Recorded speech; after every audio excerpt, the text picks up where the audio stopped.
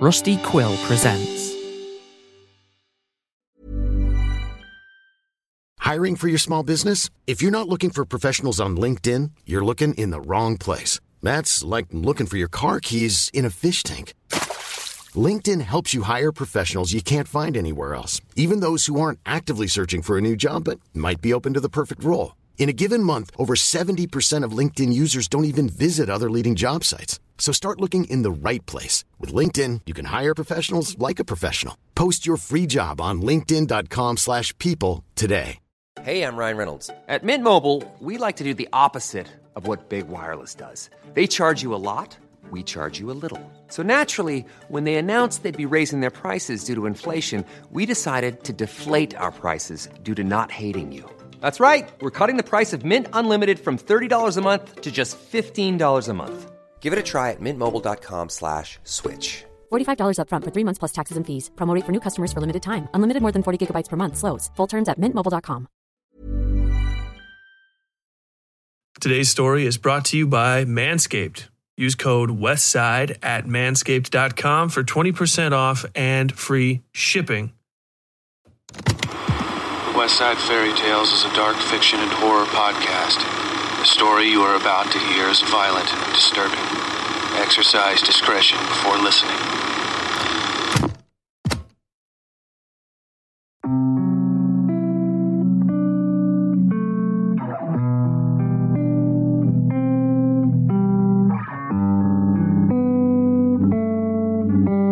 Previously on Scars in Time.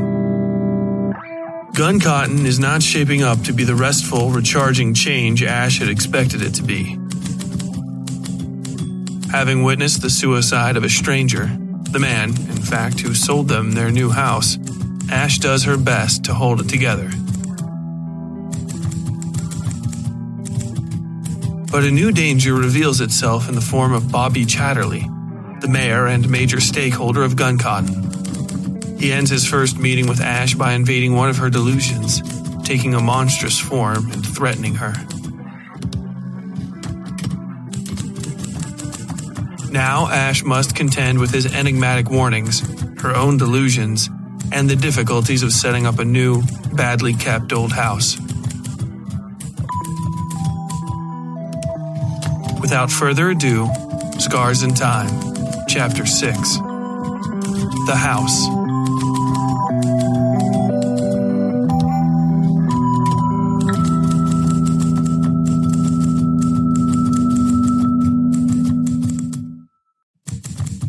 There is a surprising amount of furniture in here, Darcy said, walking through the house with her fingers tangled behind her back. The place was silent enough I could hear the soft popping of tendon and cartilage in her shoulders. She finished that stretch and bent over to touch the red cloth seat of the massive couch set in the near middle of the sitting room. She grimaced. "It just feels filthy," she said, smacking the cushion. A fat cloud of brown dust puffed into the air and lingered there. I had a sudden vision of a man smoking a pipe in just that spot, but it faded before it could take hold. I looked around, shivering, and then went about pulling all the window curtains aside. The room looked less Dracula and more bygone disaster with a strong helping of light. There were dust and cobwebs everywhere, of course, even a few ragged little mouse holes in the walls. But, more than that, the place was still full of other people's stuff.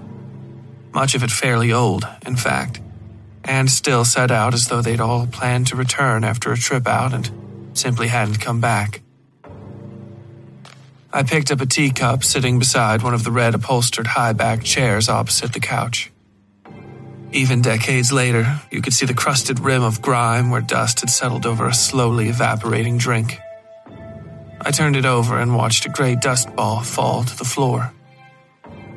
"God," I said, "how much did we even pay for this place?" $20,000, Darcy replied, looking around the ceiling. I followed her gaze to the ornate, if filthy, plaster tiles there.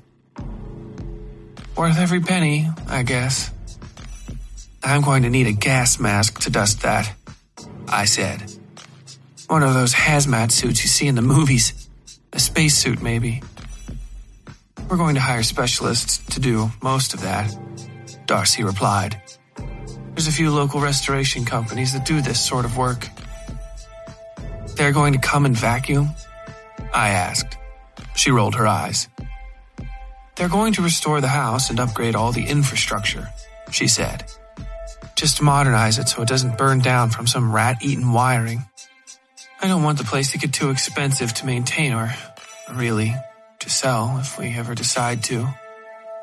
She wasn't talking to me anymore, but to herself, or the house. A combination of the two, really. Her hands were on her hips as I followed her to the connecting hallway behind the central staircase. The central staircase, I should add, wasn't all that central. It sort of curved around the large open foyer by the front door to the second-floor balcony. Behind it, going from the door, was a multi-story hearth-style fireplace with a second spot for firewood on the second floor.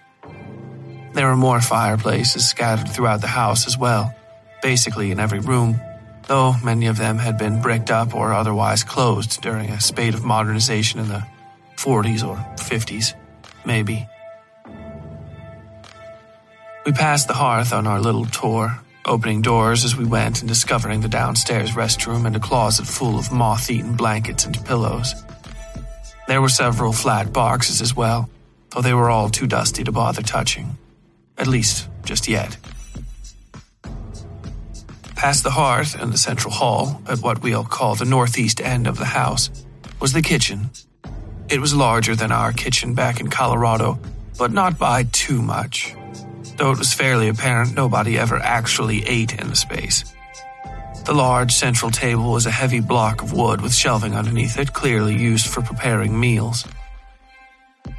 Wow, Darcy said, pulling open the doors of a heavy cast-iron block on the side of the kitchen. It took me a few seconds to realize it was some kind of stove. How the hell are we going to get rid of that? I asked. The thing probably weighed half a ton. Darcy looked at me like my eyes were falling out of my head. We're not getting rid of it, she snapped. Then she sighed and shook her head, knocking the door she'd opened shut with her knee. Sorry, babe. She pointed at the thing. This is an AGA stove. They last forever and, honestly, the price of the house would be worth just owning this thing. I'll mention that, between us, Darcy was the cook. The greatest thing I'd accomplished with a kitchen utensil in my life was hitting a boy in the face with a cast-iron skillet because he wouldn't stop chasing me.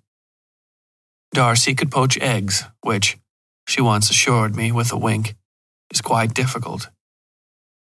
Well, I guess we own it, I said. What's so great about it?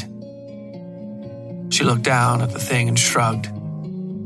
It takes kind of a long time to get hot, but it stays hot for a while, she said. I just looked at her. And you can have the 3 cooking doors be different temperatures, so one thing can keep meals warm while another cooks them. Neat, I said, trying not to chuckle. Probably worth the price of the house. She sighed and looked around the rest of the kitchen. It's actually very cool, she said. Maybe even the price of fixing it up, I continued. I was grinning at her now. She shook her head and left, and I followed. Beside the kitchen was the dining room, which was far less interesting than all the other rooms we'd seen. It was also the first room that had any sort of coverings on the furniture. A series of filthy white drop cloths lay over the large table and the dozen odd chairs surrounding it. The table itself was long and oblong, though not too ovoid as to keep 2 people from sitting at the head and foot. Around it were a smattering of smaller serving tables and a remarkably intact china cabinet that I found far more impressive than Darcy's slow stove. I touched the glass lightly, but even that small bit of contact caused an unnerving rattle on the shelves. Yeesh, I muttered to myself. Fine. What? Darcy asked. Nothing, I said. following her out of the dining room and back into the foyer. We'd completed our tour of the U-shaped first floor. I was talking to the plates in the china cabinet. She gave me a look I couldn't quite decipher, decided on something, and then continued toward the stairs without saying anything. We took the curving, central staircase to the second floor balcony. While the loss of so much floor space might seem egregious, it made the second floor somehow feel much lighter and more open than the first, which was separated by the walls that supported the staircases and the balcony. Here, the rooms opened directly onto a walkway, save for the doors to the master bedroom, which were hidden by the wall encasing the third-floor stairwell. We started with the first door on the left, which led to a bathroom with wonderful tile and terrible wallpaper. I looked into the mirror there and touched my face, while Darcy laid on the ground and shined her phone's flashlight into the shadows beneath the cast-iron clawfoot tub in the corner. It was the first time I'd really looked at myself since waking up that morning. For some reason, this closeness to my dust-muddled reflection reminded me of the vision of my own dead corpse in the bathroom stall. The second floor's electric light was terribly inconstant, even more so than the first floor's. It pulsed on and off at irregular intervals through the few filthy bulbs that still worked. Most of them had burst or broken at some point, littering the floors with glass. But in the bathroom, the bulb was still whole enough to compete against the sun with its faint, flickering light. I noticed something odd on my face. A shadow by my lip. On my lip, really. What looked like an ink stain spreading in dots up toward my nose and cheekbone. I rubbed at it, but it didn't move, didn't vanish.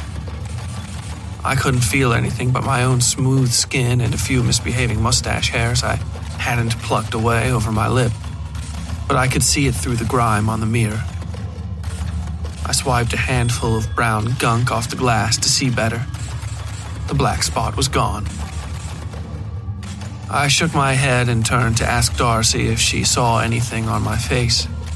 She had somehow gotten herself nearly halfway under the tub.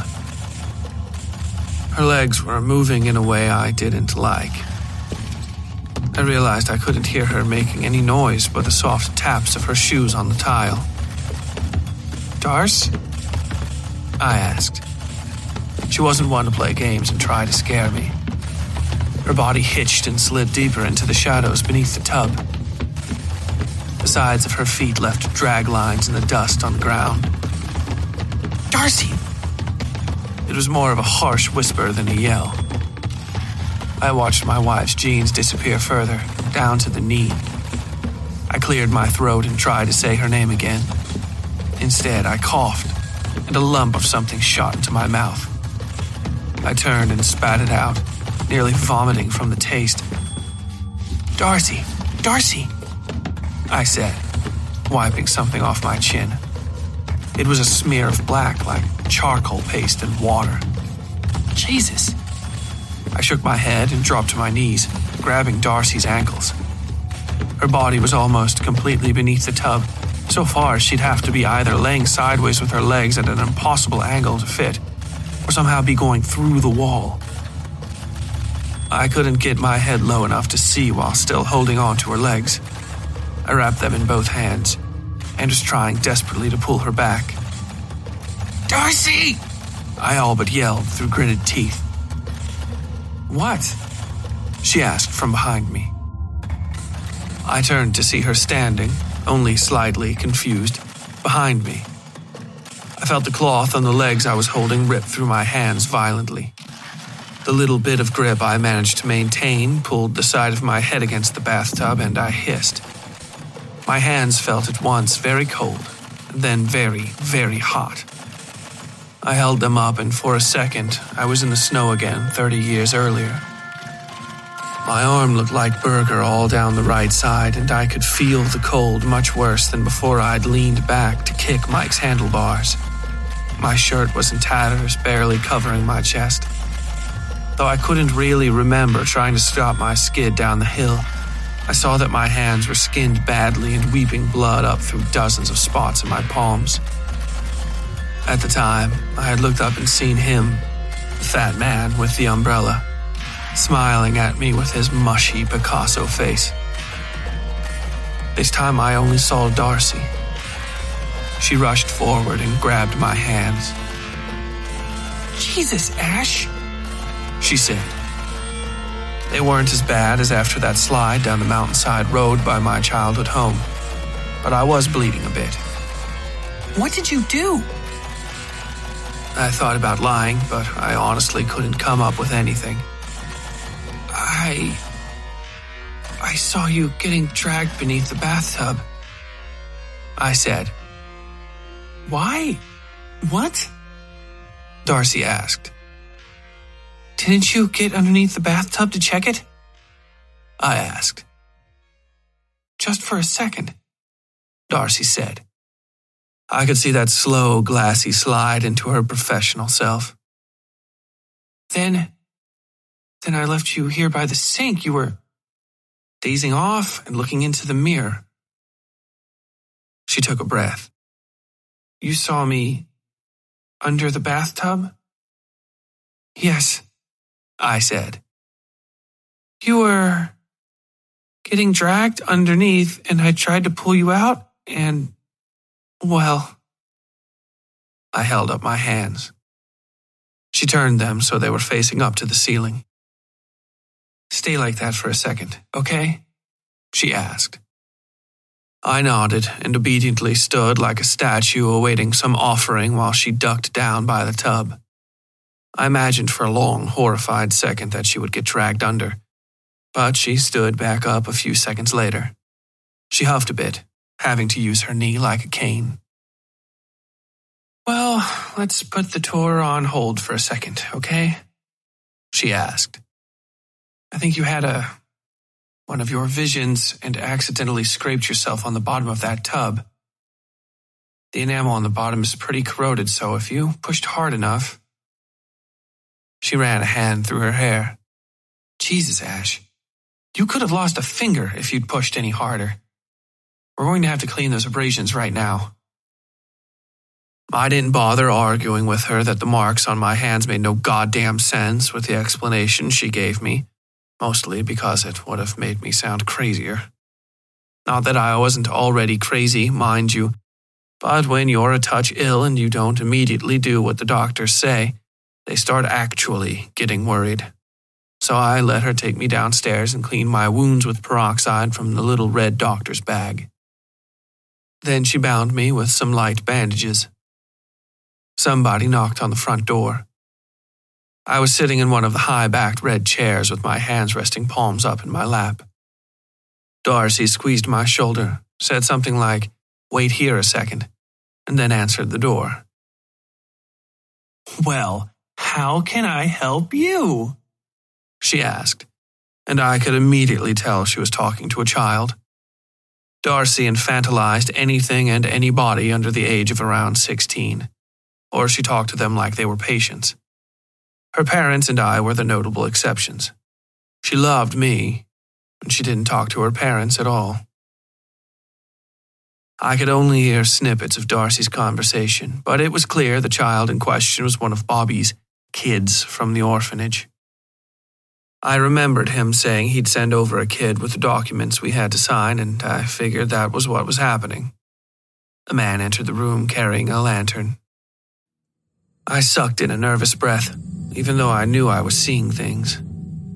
I could see Darcy speaking with the child outside still, or, rather, I could see Darcy speaking to somebody who wasn't quite tall enough to be seen over the bottom of the window. The man with the lantern came up to the couch and looked at me. I knew who he was, though his appearance was much different. The doctor with the dirty glasses. His glasses were perfectly clear now, and I could see that his eyes were a fairly common shade of brown behind the lenses. His face was drawn and tired, thin and long. He was also considerably shorter than in my previous encounters, though still quite tall for a man. He looked directly at me. "Excuse me, but could you scoot to the side of the couch, please?" he asked. "Who are you talking to?" a nervous woman asked. I looked in the direction of the voice and saw the shape of a woman standing in the shadows by the fireplace set into the wall. Her face remained in shadows too deep for me to parse, made all the worse by the doctor's brilliant lantern. The fireplace clicked its way through a stack of mostly eaten logs, showing the woman's long dress as being either red or rust brown. The doctor nodded his head to the right, and this time I obeyed, feeling almost foolish for doing so, but he thanked me when I did. A second later, a young boy, 8 at the most, plopped down on the cushions at the far edge of the couch. He looked on the verge of death. His pale skin and the bruise-colored flesh around his eyes looked all the worse for the proper little tweed suit he wore. The doctor asked him to open his mouth, and he did. The doctor then knelt and stared into the boy's mouth, moving his chin this way and that before standing. He placed a hand on the boy's shoulder and smiled, but said nothing. "Might I speak with you in the other room?" he asked the woman. I could see the hesitation in her posture when he took her by the elbow, a slight hitching of the shoulders. The boy looked at me, through me, really, and then pulled his feet up onto the couch so he could sit cross-legged. He rubbed his palms on the fabric over his knees, closing his eyes and shaking. I realized he was trying to hold his breath. Then he began coughing. The sound was heartbreaking. It cut to the core of me, to the bone. I knew the child was dying from the sound of it. Not just wet and rattling. This was a sound almost like ripping. It made me think of someone hyperventilating into a wet paper bag with a hole in it. "Hey there," came a voice from beside the front door. Another child. I almost thought the real child from outside had come in for some reason. When I looked, I saw her, the same little blonde girl from the bar bathroom. Her eyes were sad and deeply, impossibly blue. Indigo, as I'd said. "Hi," the boy said. His voice was laced with pain. He pulled a small handkerchief out of his suit jacket and began another spate of coughing with that over his mouth. Even in the dim firelight, I could see dried blood dotting the fabric like a handful of rusty coins. News circles joined them before he returned the cloth to his pocket, shining and scarlet. The girl sat next to him and he hopped away quickly. No, he hissed loudly. "You can't sit next to me." "Why? Are you afraid of girls?" she asked, coquettish despite her apparent age. He narrowed his eyes at her and pursed his lips. "No, I'm not," he said. "You just can't be near me. You'll get sick too, especially when I'm coughing." He scooted away from her a bit further. She followed him, holding him in place with the lightest touch of her fingers on the back of his hand. Something like lightning struck in my mind at that instant, and I heard a sound that would become very familiar in just a week or so. The rush of typewriter keys.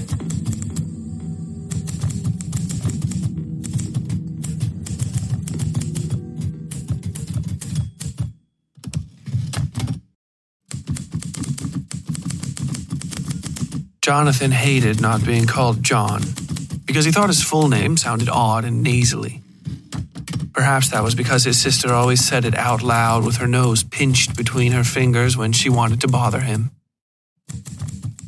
Now he hated it because sick kids were always called by their full names. Not just sick kids, really, but ill children. Children like him, children who adults sometimes spoke to as adults, because they didn't have a lot of time left. Because they were dying. He hated that name because that's what Shelley called him. Shelley with her little porcelain dolls and her bad habit of getting her Sunday dress caught on things. Shelley, his big sister who would make fun of him all the time but said that nobody else could do that because it was her privilege. That he had to tell if anybody else ever picked on him because she'd take care of that. Quick, fast, and in a gosh darn hurry. She'd actually said "God damned," like the way adults did, and said it real loud. But he didn't even like thinking it, so he didn't. Back then, only Shelley had ever called him Jonathan, pinching her nose and crossing her eyes and chasing him around until he cried for her to stop.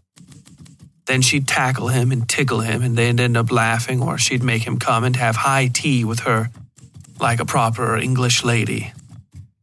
One time, she'd even tackled a girl at their little school in the hills for pushing him. But she hadn't tickled that girl, no. Shelley had pinched her neck and face and arms until the girl had cried and promised that she'd mind her manners from then on. Then Shelley had gotten sick, and nobody had called him Jonathan anymore. Nobody really even talked to him much at all, because they had to spend all their time fussing over Shelley. And they started calling her Michelle instead of Shelley, which they both hated. She told him so. She also told him that she would be back at school soon, and that he better be practicing running because she'd be up and chasing him any minute. She'd even hopped out of her bed once, making big monster claws and growling so suddenly that John had screamed and dropped a cup of water on the ground.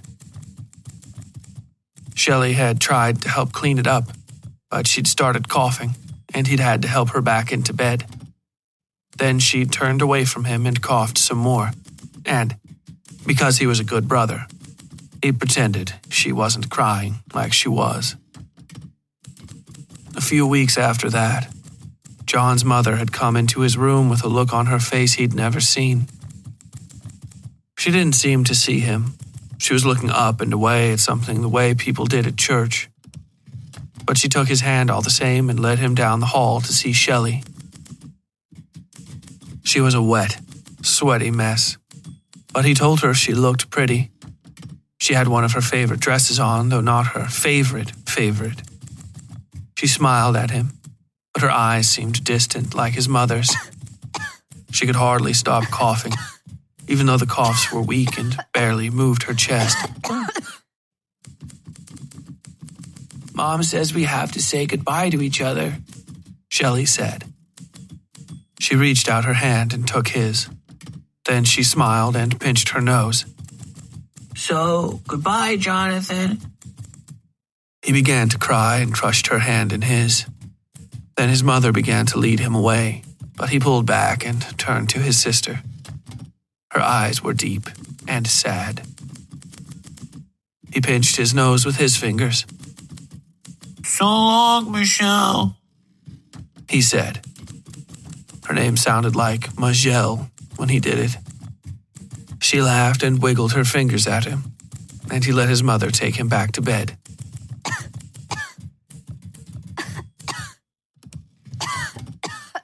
The next day, she was gone. And a few weeks later, everybody started calling him Jonathan.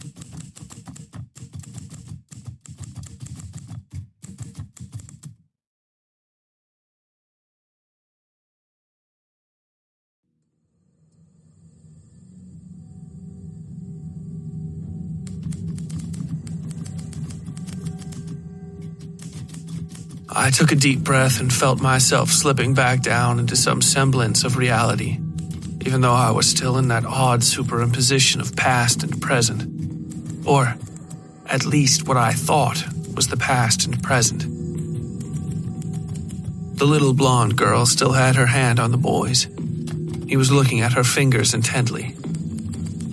"You're dying," she said. "Even though they don't ever say it, you know that you're dying, right?" He nodded. Tears spilled from his eyes and he rubbed them away with the hand hers wasn't touching. "What? If it was easier?"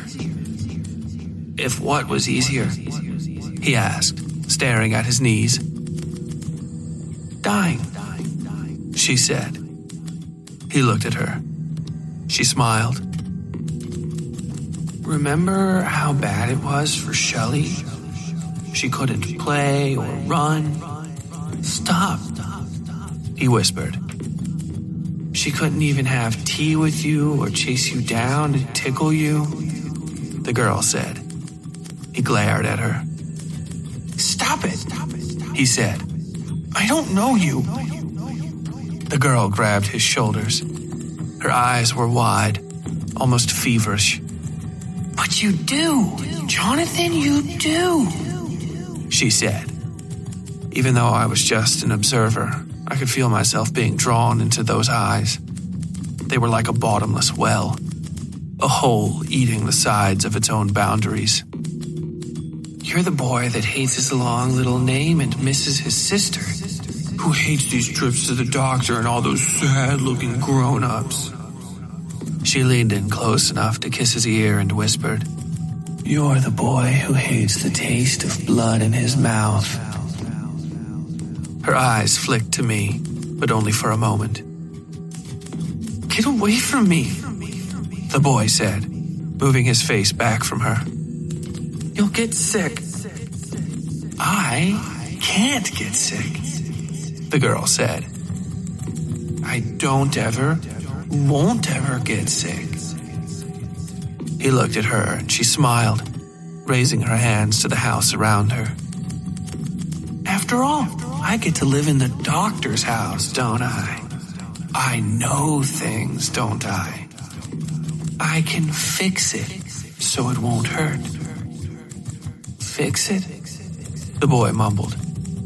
There was no fight in him. How? With this, the girl said, holding up a glass and copper syringe, the kind with 2 big rings for the fingers. The fluid in the glass could have been water for all anybody knew. The boy looked at it with a broken sort of hope. What is it? He asked. Medicine, she replied, holding the syringe in her hands before him. It reminded me of how Darcy had made me keep my hands after I'd hurt them upstairs. Medicine, he repeated. The strongest, she said. Her voice was soft. Okay, he said, then softer. What do I need to do?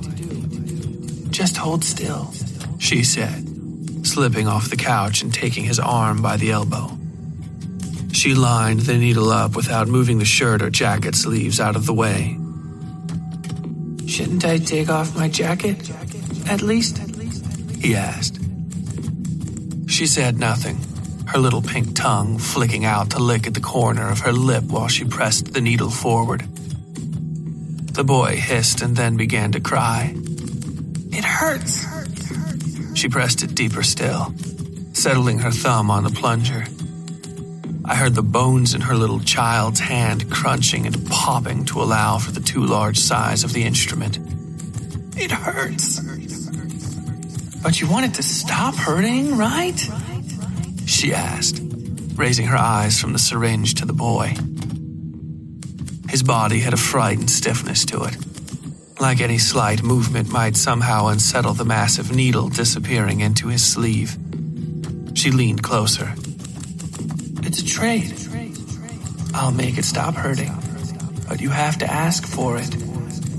He nodded. Say it out loud, she said. Her voice was a woman's voice. I want it to stop hurting, he said, dropping his chin to his chest. Then she pushed the plunger and the boy's face scrunched, pinched, and then went slack. His body convulsed lightly as she pulled the needle free and slowly laid him on his side on the couch. His eyes rolled up in his head, and he began to foam at the mouth. The girl watched him for a while, and then looked at me when the worst of it had subsided. Then she smiled, tossed the syringe into the fire, and left.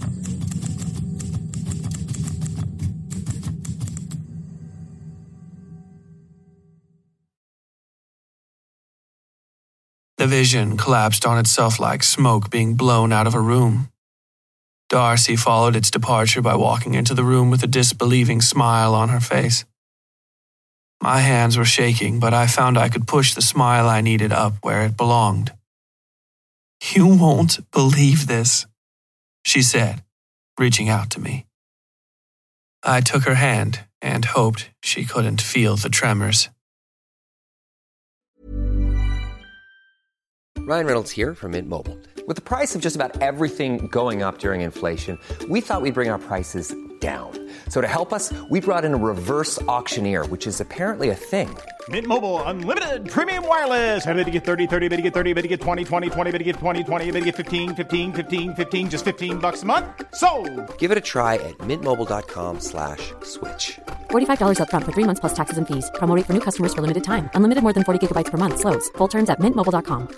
I'm Sandra, and I'm just the professional your small business was looking for. But you didn't hire me because you didn't use LinkedIn Jobs. LinkedIn has professionals you can't find anywhere else, including those who aren't actively looking for a new job, but might be open to the perfect role, like me. In a given month, over 70% of LinkedIn users don't visit other leading job sites. So if you're not looking on LinkedIn, you'll miss out on great candidates like Sandra. Start hiring professionals like a professional. Post your free job on linkedin.com/people today. Planning for your next trip? Elevate your travel style with Quince. Quince has all the jet-setting essentials you'll want for your next getaway, like European linen, premium luggage options, buttery soft Italian leather bags, and so much more. And is all priced at 50 to 80% less than similar brands. Plus, Quince only works with factories that use safe and ethical manufacturing practices. Pack your bags with high-quality essentials you'll be wearing for vacations to come with Quince. Go to quince.com/pack for free shipping and 365-day returns.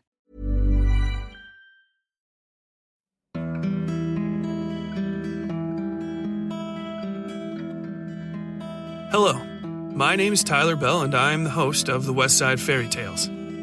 For better or worse, this operation is basically a one-man show. I do all the writing, reading, editing, music, and the various other production aspects. Yui Breedlove does all the wonderful episode art you see online. If you're enjoying this episode, please consider compensating us for the experience.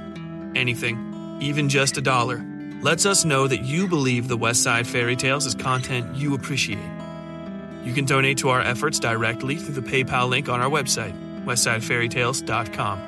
or by pledging to support us on Patreon. For just $1 there, you'll get access to these episodes without ads like this, and for $5 or more, you get access to members-only content, including fully produced ebooks of the episodes and behind-the-story lore episodes. And, at $10 or more, we'll start sending you special merch packs and a whole lot of other stuff. The Westside Fairy Tales is a one-of-a-kind production, and we can't thank you enough for just taking the chance to give us a listen. But odd, off-the-wall, incredibly unique productions like this are self-funded, and without the generous support of listeners like you, we wouldn't be able to stay on the air. So, please consider keeping great horror independent and supporting the Westside Fairy Tales today. Thank you, and, as always, stay safe out there. Now, back to our program already in progress.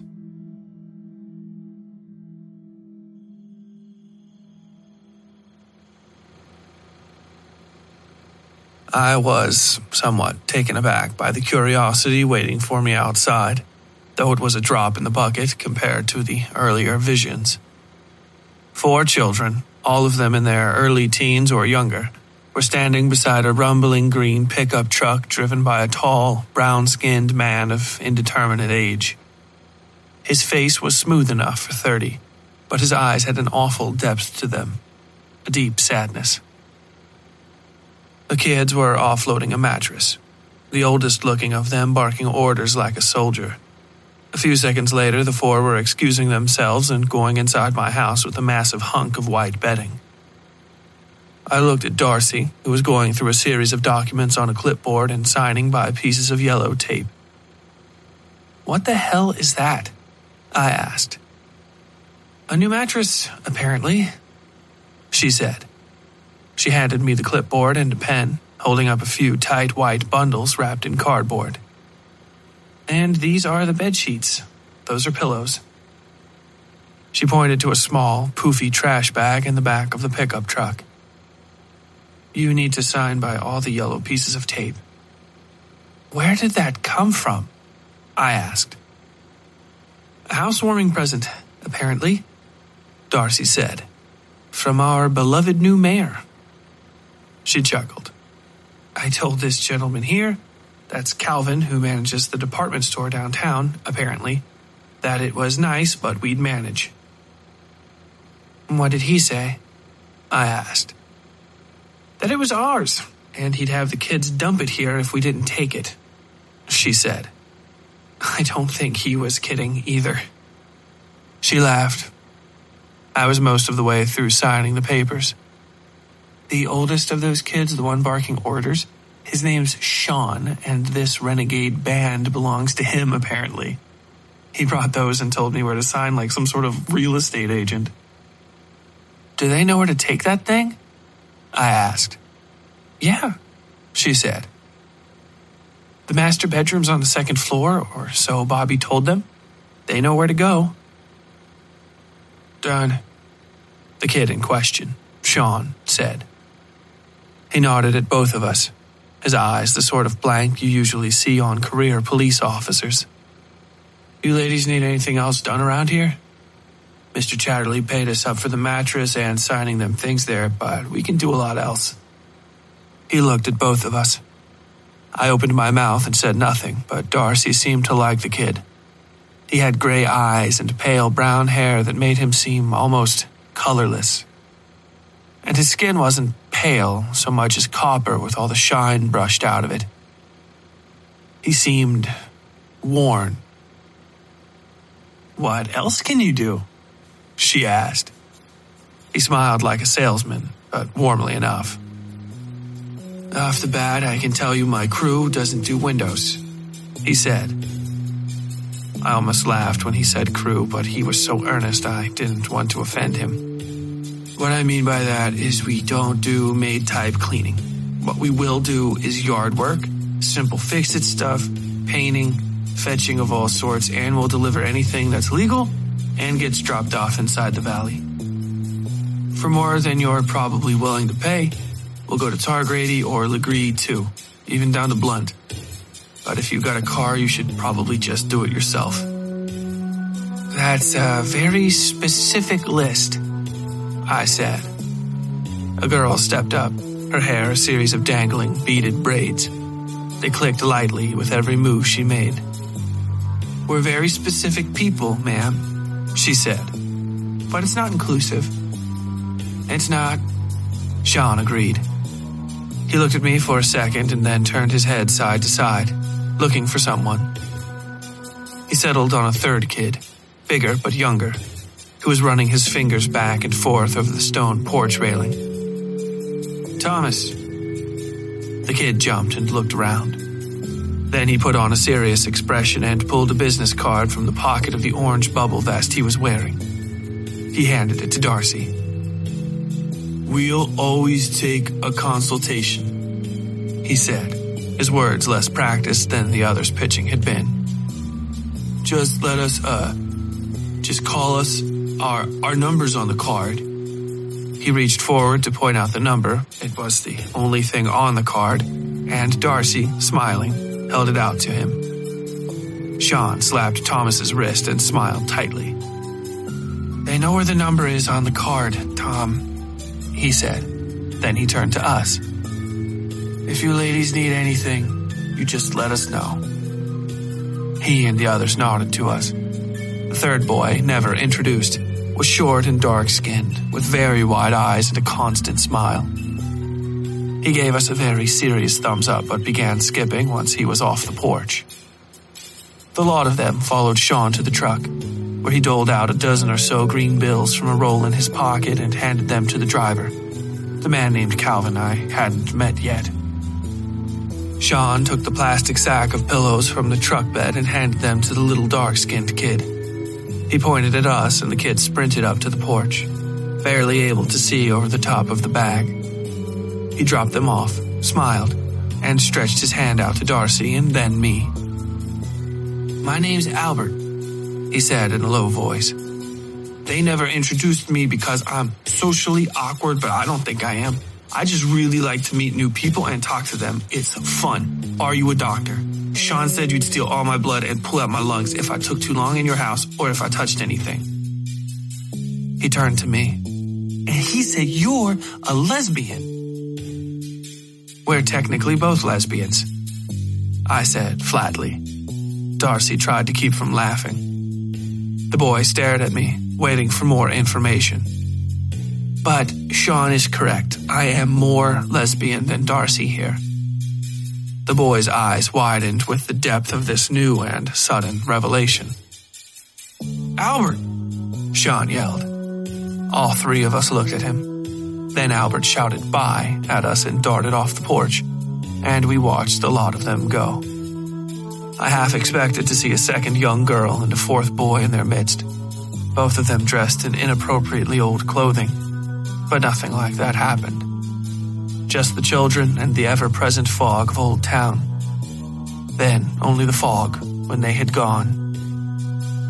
You are not more lesbian than me, Darcy said while we watched the kids go. I am not, I agreed. You have lied to a child, she added. I have, I said. Want to help me make our new bed? Then I'll help you unmake it, she said, winking at me, which she almost never did. It was so ridiculous I couldn't help but laugh, which might have saved the whole day.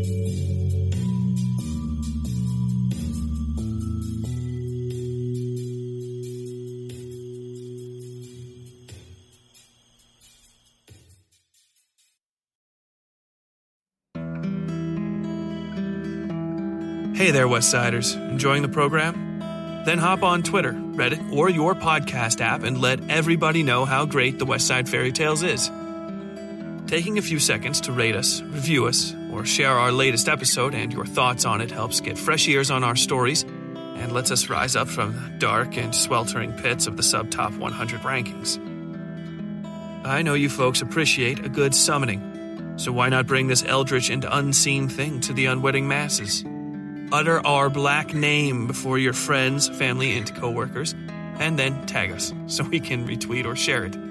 We're at WS Fairy Tales on Twitter and Westside Fairy Tales on Facebook and Instagram. Click Linktree in the episode description for a comprehensive list of our social media connections. You can also send us an email at westsidefairytales@gmail.com. If your inner circle of living people are too undeserving of the Westside Fairy Tales, you can join our little cult, the Westside Fairy Tales Horror and Lit Club on Facebook. We talk about the episodes, books we've been reading, horror news, and all sorts of stuff, so pop on by. Thanks again for listening to the Westside Fairy Tales, and don't forget to give us a review on your favorite podcasting app after this episode. Now, back to our program, already in progress. The master bedroom was something in the ballpark of ridiculous. We'd always lived slightly nicer than most Americans. It's just a fact of the lives we'd built for ourselves. But this was an ostentatiousness I'd only seen in museums. The bed frame, a permanent fixture of the room, was a three-tiered sort of ziggurat with two posts rising from the footboard and melding perfectly with the ceiling. Bars for bed curtains ran between those two posts and then vanished seamlessly into the bas-relief headboard, which depicted a caduceus and a series of Grecian figures in various states of distress and healing. At the center of them stood a single man in robes, bearing a scroll, from whom a regenerative light shone over the assembled. I knelt on our new mattress and ran my fingers over it. "Are we even allowed to sleep here?" I asked. "This looks like it belongs in a museum." Darcy laughed and tossed the sheets at me. I glared at her. "Of course," she said. "All of this belongs to us now, for better or worse." Darcy flicked a hand around the room and I followed her fingers. The other furniture was made of the same odd, rooted-in-place style as the bed. It was more obvious in the room's few chairs, which were set at odd angles by the dresser and the vanity. Frozen in place like that, they'd only ever be moderately useful, and almost constantly in the way. I touched the back of one of them as Darcy splayed out over the sheets with her face buried in the pillows. I may as well have been pushing on the trunk of a tree. I turned to comment on the odd furniture to Darcy, but she was sleeping by the time I turned around. I tossed the flat sheet over her and then the blanket, walking around the room one last time and poking at this or that before finally going to the window. It looked out onto the side yard, though you could see some of the lights in town through the canopy of gray. I turned the handle to open the window, wanting to feel the chill October air, but the frame held fast. It seemed as stuck as everything else in the house. So I sighed, returned the handle to its appropriate place, and went to bed.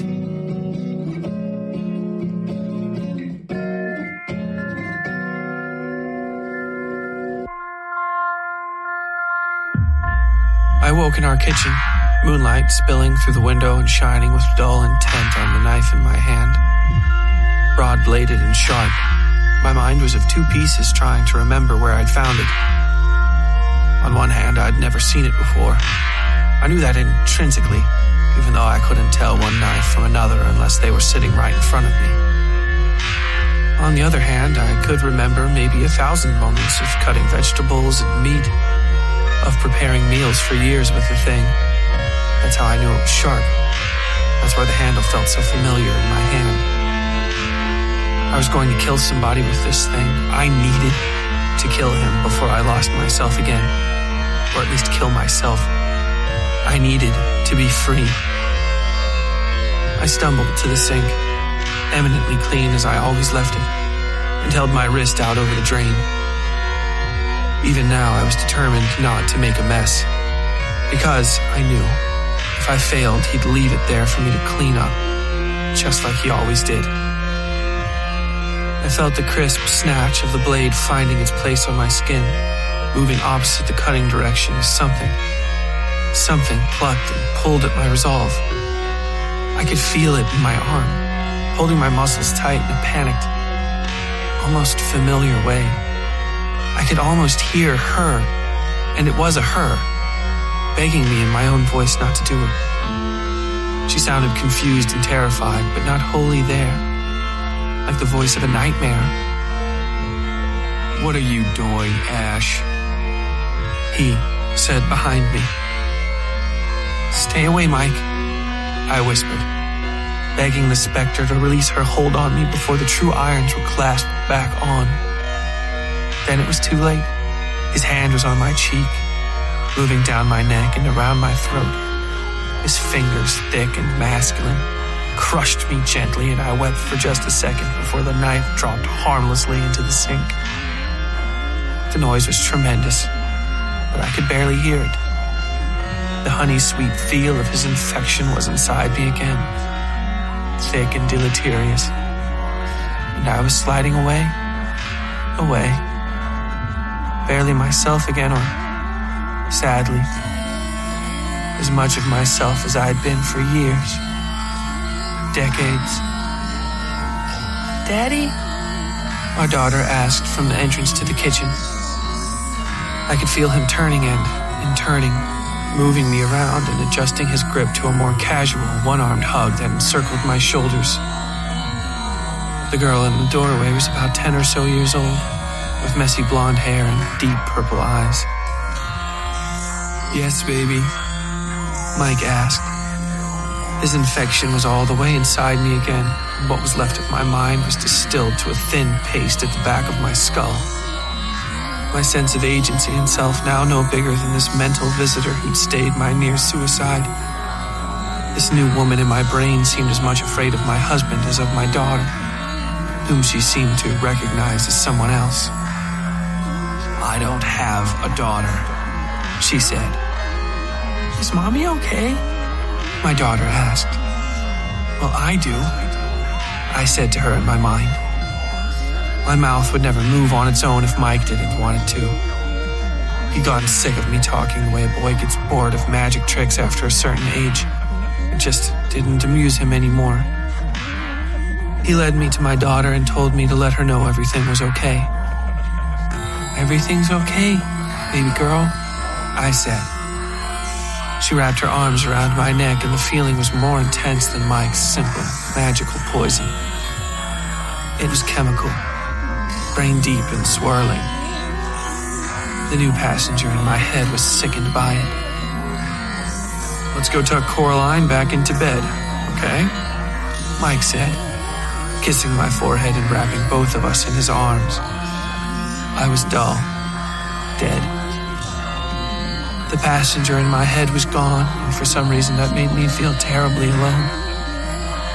Resigning myself again, taking my fate on the chin for the 1,000th time in the last 30 years, I kissed Mike on the cheek and let him lead me upstairs. I shot awake in my new bed, hopping clear out of the sheets and nearly breaking my ankle, stumbling down the ridiculous stairs that made up the bed frame. I ran my hand through the netting of white hair and scars on the back of my head and twined my fingers into it. Then I twisted, letting the simple, perfect pain ground me. I'd killed him. Mike was dead. Mike could never hurt me. Still, the nightmare I'd slipped into lingered in my mouth like acid. My head snapped toward the lump of a sleeping figure in the bed opposite me, softly snoring. I crawled onto the mattress slowly, not knowing what I would do if the wrong person were there. If it were anybody but Darcy. The shadow of the head was dark. I climbed closer. Then my hand was around the person's face and turning the chin to where I could see. Even in the soft moonlight, reflecting silver off the gray leaves, I could see it was Darcy's plump, aging face. I kissed her softly on the lips and she stirred slightly, but remained asleep. Satisfied, I twisted back into the sheets with my eyes closed, trying to fall asleep as the soft clatter of rain beginning to fall against the roof echoed through the house. Or, at least, what I believed to be the clatter of rain.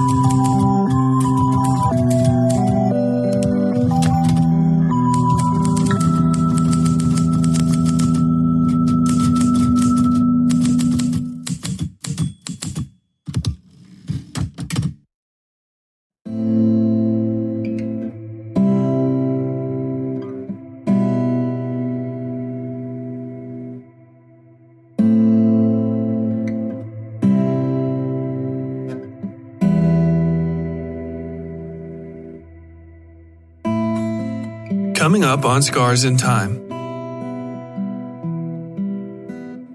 Ash and Darcy are finally moved in, official residents of Guncotton, as it were.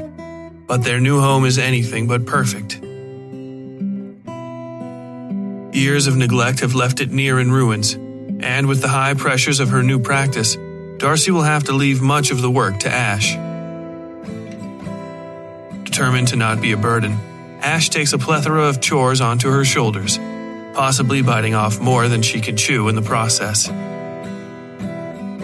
Because, as she's exploring her new home ahead of the planned renovations, she stumbles across something that's been hidden away for a long time. Hidden, in fact, just where someone, or something, knew she would find it. I hope you'll join me next episode for Scars in Time, Chapter 7, The Typewriter. And until then, as always, Stay safe out there. The West Side Fairy Tales is written, read, scored, and produced by Tyler Bell. Original audio filmed on location in Sutton, West Virginia, and Louisville, Kentucky. Engineering and sound design by WSF Productions, LLC. Episode art by Yui Breedlove. All content herein copyright 2020 WSF Productions, LLC.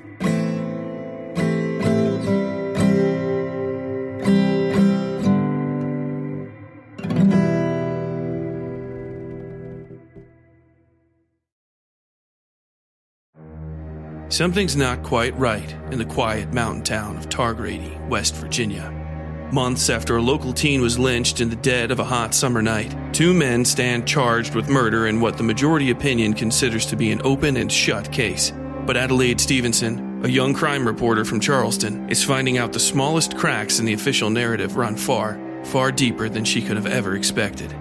Join Adelaide in West by God as she navigates small-town secrets, the dubious ethics of her own profession, and the dark whispers of an ancient creature, known to some as the Witchem Woman, who prowls the shadowed hollers that lie between night and nightmare. Sent on overnight assignment to cover the start of the trial, Adelaide quickly realizes the story she's been told, and been telling, doesn't make sense. Cryptic assertions of a concrete alibi are emailed to her by the family of the accused. Nobody in town seems comfortable discussing the basic facts of the case, and the murder she's been writing about wasn't the only tragic death this summer. Adelaide extends her stay against the wishes of her editor, and her investigations take a complicated and dangerous turn as she discovers the true depths of the mysteries surrounding Targrady. The only real evidence from the night of the murder may lie in the hands of a notorious local crime family led by an enigmatic woman known as the Fetid Queen. Local authorities seem to grow more hostile by the hour, and even Adelaide's own career might not survive this assignment. Featuring an eclectic cast of characters ranging from violent and horrifying to outlandish and fabulous, West by God is a must-read novel for anybody who enjoys Twin Peaks, Stephen King, and all the creepy places you find just off the path in the woods. It is the debut novel of Tyler Bell, a USMC infantry combat veteran, former crime and courts reporter for the Charleston Daily Mail, and creator of the award-winning West Side Fairy Tales horror and dark fiction podcast. Due for release by Henlow Press in October of 2023. Learn more at westsidefairytales.com/westbygod.